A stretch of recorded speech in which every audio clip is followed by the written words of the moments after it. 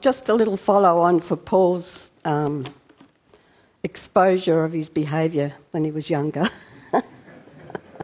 Believe me, what he said, everything was true. I used to spend a lot of my time in the car under the dashboard. It was embarrassing.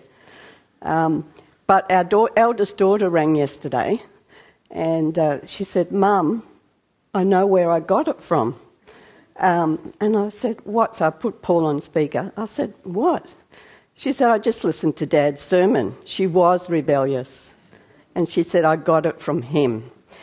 We would be away. She's 16, 17, and she'd be out in my car.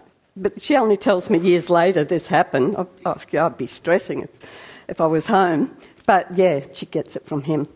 But also, he was such a ratbag. But then we were down in Warrnambool. We were looking after a church down there about 5 or 6, 7 years ago.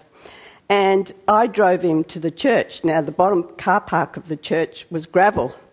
So I decided to do a little skid, which I've never done anything like that in my life. And you should have seen it, and you should have seen him tell me off. This person who had... and I did it again, and he said, "It's not funny." So I was never rebellious, but in later years I have tried to make up for lost time. They say if you're not rebellious as a teenager, you will be as an adult. And you can see that in a lot of people. Adults have got a nicer way of being rebellious. Anyway, peace in the storm. We all have storms in life, and they're often a disruption to everyday life. They could be storms of physical pain. There could be storms of abuse. There can be storms of broken relationships. There can be financial hardships. There can be rebellious children. And one of the big ones is a storm of unforgiveness that stays with us until we learn to forgive. These occurrences in our lives can make us stronger in our faith, or they can break us and affect our mental well-being. We had a friend, it's not my notes, but we had a friend, very clever academic girl, and she had been abused as a younger child. She died last year. Her husband died before her. She died last year, and she was a bitter, sad person because she could never forgive the person. Her boys and her grandchildren wouldn't go and visit her because her bitterness, as you get older, it comes out if you don't deal with it. And unforgiveness is a major thing. James in chapter 1 says, "Consider it all joy, brethren, when you encounter various trials, knowing the testing of your faith produces endurance." Now, sometimes it reads easier than what it is. The dictionary meaning of faith is the complete trust and confidence in someone or something. Trusting God through the fears and doubts of life. He is good regardless of whatever life throws at us. He does not change or move.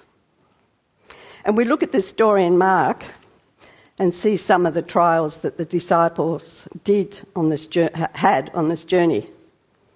Jesus said to them, "Let's go over to the other side." He was tired and needed a rest because the next experience he was going to have is a deliverance over on the other side. And to me, that was a promise from God. Let's go over the other side. If he said, "Well, let's go to the middle of the lake and there's going to be a storm, we're all going to drown," that's not a promise. And he was assuring them that they'd get there. But remembering that these are disciples, we can be a bit harsh on people in the Bible, but they're just like us. They were young Christians, and they were learning like we are. And you never stop learning, it doesn't matter how old you are. Is that right, Paul? In their presence, he had healed the sick, raised the dead, fed lots of people. but they had more to learn. But the funny thing is, I think, reading this story, is at least 6 of the disciples were fishermen. Now, the Sea of Galilee is known as a treacherous sea when the storm comes up. So why were they asking Jesus to rescue them when they were better fishermen handling boats? Funny question, isn't it? I don't know the answer, but it's funny. When the storm comes up, they wake Jesus up and accuse him of not caring. And don't you and I do that sometimes when things are tough? Oh, you don't care for me. As a younger Christian, I used to say that all the time. But deep down, I knew he did care. Fear came into their hearts.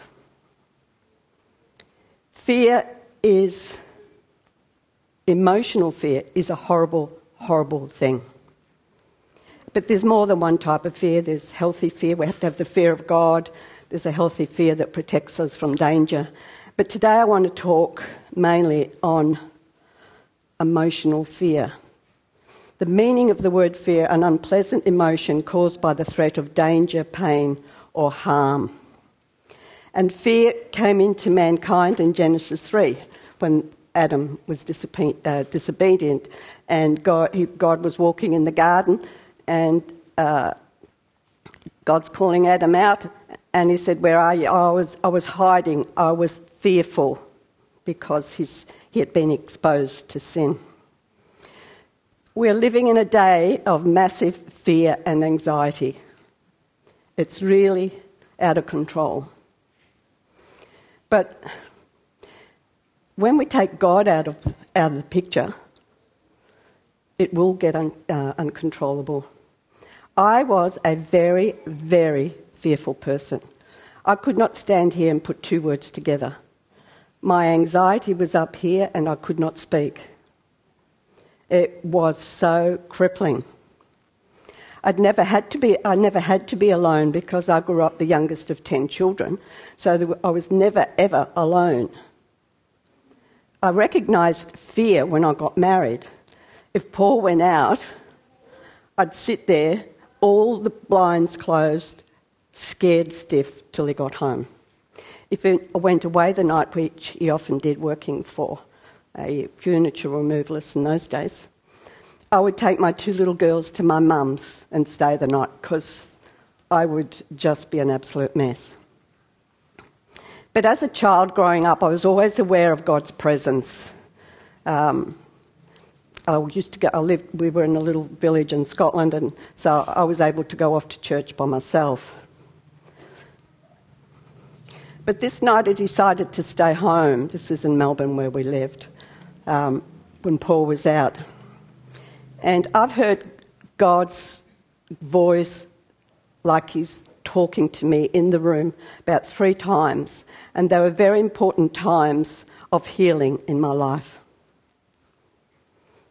And I was standing in the kitchen, probably shaking, and I heard God say, "Don't you think I can look after you better than that husband of yours?" That's what I thought he said. It was the beginning, not the end, the beginning of rooting out fear in my life. I stood on what he said to me. And when, you know how the devil comes back to us all the time with the same old, I'd say, I don't use these words normally, but rack off. God is looking after me. Eventually, he did. I now love being on my own, and I could spend my life being on my own. Does Jesus care? Yes, he does. Do not fear, Jesus says, for I have called you by name. Do not be dismayed, for I am your God. I will strengthen you and help you. I will hold you and strengthen you with my righteous right hand. The only way we can grow in God, I believe, is trusting a lot of the promises he gives us, standing on the promises. They're not written in there for no reason whatsoever. Many Christians go through life stuck. And they see this word as a dry book. And they never develop a relationship with the Godhead. When we were living in Darwin, we came home. The first time I was working for Wycliffe, which was wonderful, Bible translators. And the second time, I was asked to go on staff at Marara Christian School, NT Christians. I did the work for Indigenous. We had 90 Indigenous kids in family group homes. And another pastor's wife and I started the same day, and I'd pick her up. And we went to morning tea, and mainly men. Not the teachers, we were at the other part. And the accountant, who was our boss, introduced us. And one man said,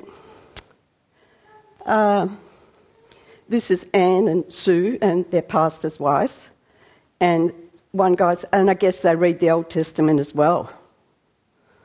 So Sue and I had a great discussion on the way home.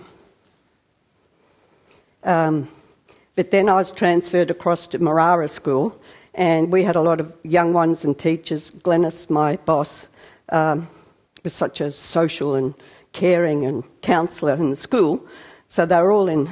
So we started to ask some of the young ones, do you read the Old Testament? No, it's too hard. This is a whole book, not a half. We might as well tear it up if it's...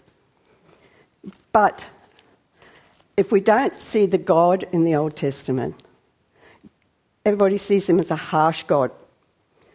But once you get to know him, he's a very kind and gracious and forgiving God in the Old Testament. At one point he says, what have I done to all you people that you reject me so much? I thought, oh, this is awful. So even if it's hard, I mean, I had no family members Christians, and I just kept reading, and not that I remember much even now when I read, but it does sink in. And we need to know the character of God as well as the character of Jesus. Jesus then asked these disciples, why are you so afraid? You still don't have any fear? Faith? At times we don't have faith. But why is it that in church life we expect more of fellow Christians and their journey than we do of ourselves? I struggle with that. I struggle with the criticism people give to other... I hate it because it's so damaging, and it's so often words squash our spirit. So we need to learn to be people that lift each other up, even although none of us are perfect. We were adopted by God as Gentiles, so why do we think that we've got it all? Even to the day we die, we don't. I hardly know any of this the more I read it. But until the day we die, we're walking with him. And these young men in the boat were training, they didn't know that, to be the early church leaders and apostles. And then in verse 41 of this chapter, they became very much afraid. Who is this that even the winds and the waves obey him? At this point, their souls needed calming. And I think God wants to work more on our inside than outside. We can work on our outside ourselves, but we can't work on our inside without God. And really, we need to not be complacent with our relationship with God, because it's the most important thing in our lives. And Jesus wants to calm the storm in our inner life. Jesus was perhaps showing them a new part that they had to learn, that he was truly the Son of God. He was there in creation. He calmed the storm, and they didn't get that. He put the stars in place. He was there. He had power over the sea. He may have been trying to tell them that we too can rebuke the storms in our lives. And some of it, the storms we have in life are self-inflicted. For me it was, back then. And he said, Jesus was fully human when he said, let's go over to the other side. But he also was fully God and knew what was going to happen. How come you could sleep during a storm? I can't even sleep now at night, now that I'm getting older. I used to be able to sleep through anything, but not anymore, and especially when Paul asked me to speak. For the week, I'm not doing it again. Psalm 91 is very precious to me. My mum died when I was in my early 30s. She had gone, my sister lives in America, well, she died last year. She lived in America, and my mum desperately wanted to go for my nephew's 21st. She died suddenly. I was absolutely devastated because my mum was solid. All she wanted to be was a mum.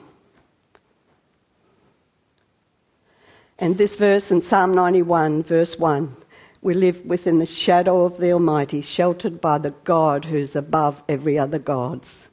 And once we start to believe that, it becomes a reality in our lives. That's a promise.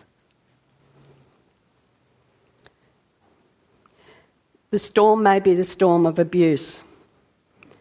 I remembered when I was, the year before my mum died, I'd blocked out abuse. I was abused as an 8-year-old, and that's where anxiety and fear came into my life, without me knowing it.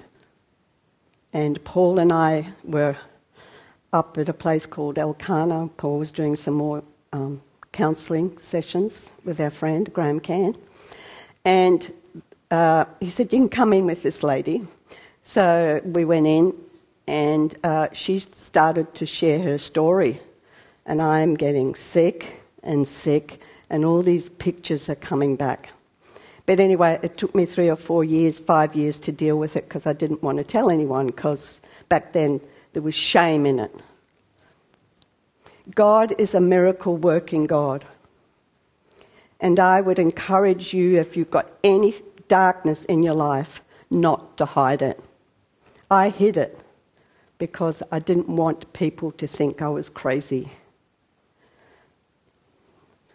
The print we gave to our granddaughter last year for her birthday, this is by a beautiful artist in Geelong, Laura Grace. She's part of our community.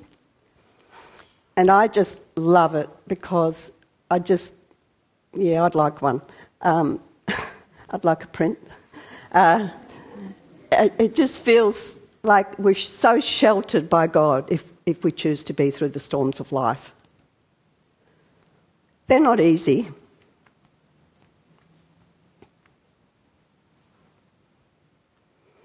But that child, I see it as my granddaughter, feels safe under those wings. And we can feel safe under the wings of God. We may have to learn God's peace and joy in our lives. You know, it's interesting, as we read, it's always His peace, His joy, His faithfulness. It's got nothing to do with us. We just have to believe it and accept it. And it comes eventually. Yeah, it's a journey, but it's taken me years to get rid of a lot of pain in my life. I dealt with the abuse and forgiveness. We're in America doing another course straight away, but I've spent a lot of years dealing with the behaviour patterns I learned as a child to survive, without me even knowing. But God is good, and there is peace after a storm. I remember in Darwin, when we lived there, there was a cyclone coming through, and it's a week of preparing. You have to pack up. We're at school. We had to pack up our home like we were leaving, tape all our windows, and Paul took his little sports car down to the shopping centre in case it got damaged. But I remember it ended up not coming through. Overnight it turned and went away from Darwin. But I remember some of our friends from church who had gone through Tracy. And if you've ever been in Darwin, there's a museum there that has you go into this room and you hear the noise of the cyclone. And I'm thinking, no wonder they're scared. And a lot of people left Darwin until this had come through. And I understand that. They may never get over that, but they still can have peace through life with it. There is peace through a vicious storm if we want him. Don't accept second best in your Christian life. Don't accept the middle of the road without any experience of God, because he's such a gorgeous, beautiful Father. And his Spirit he left with us to be able to experience that through his word. We are going to finish off now. I'm not as long as Paul. Because he lives. Now, all fear may not go. Sometimes we have to continue, and anxiety and calming the storms. It's an ongoing thing that we learn experiences through it all. This is a beautiful song, Gaither's song, Joy. Thank you.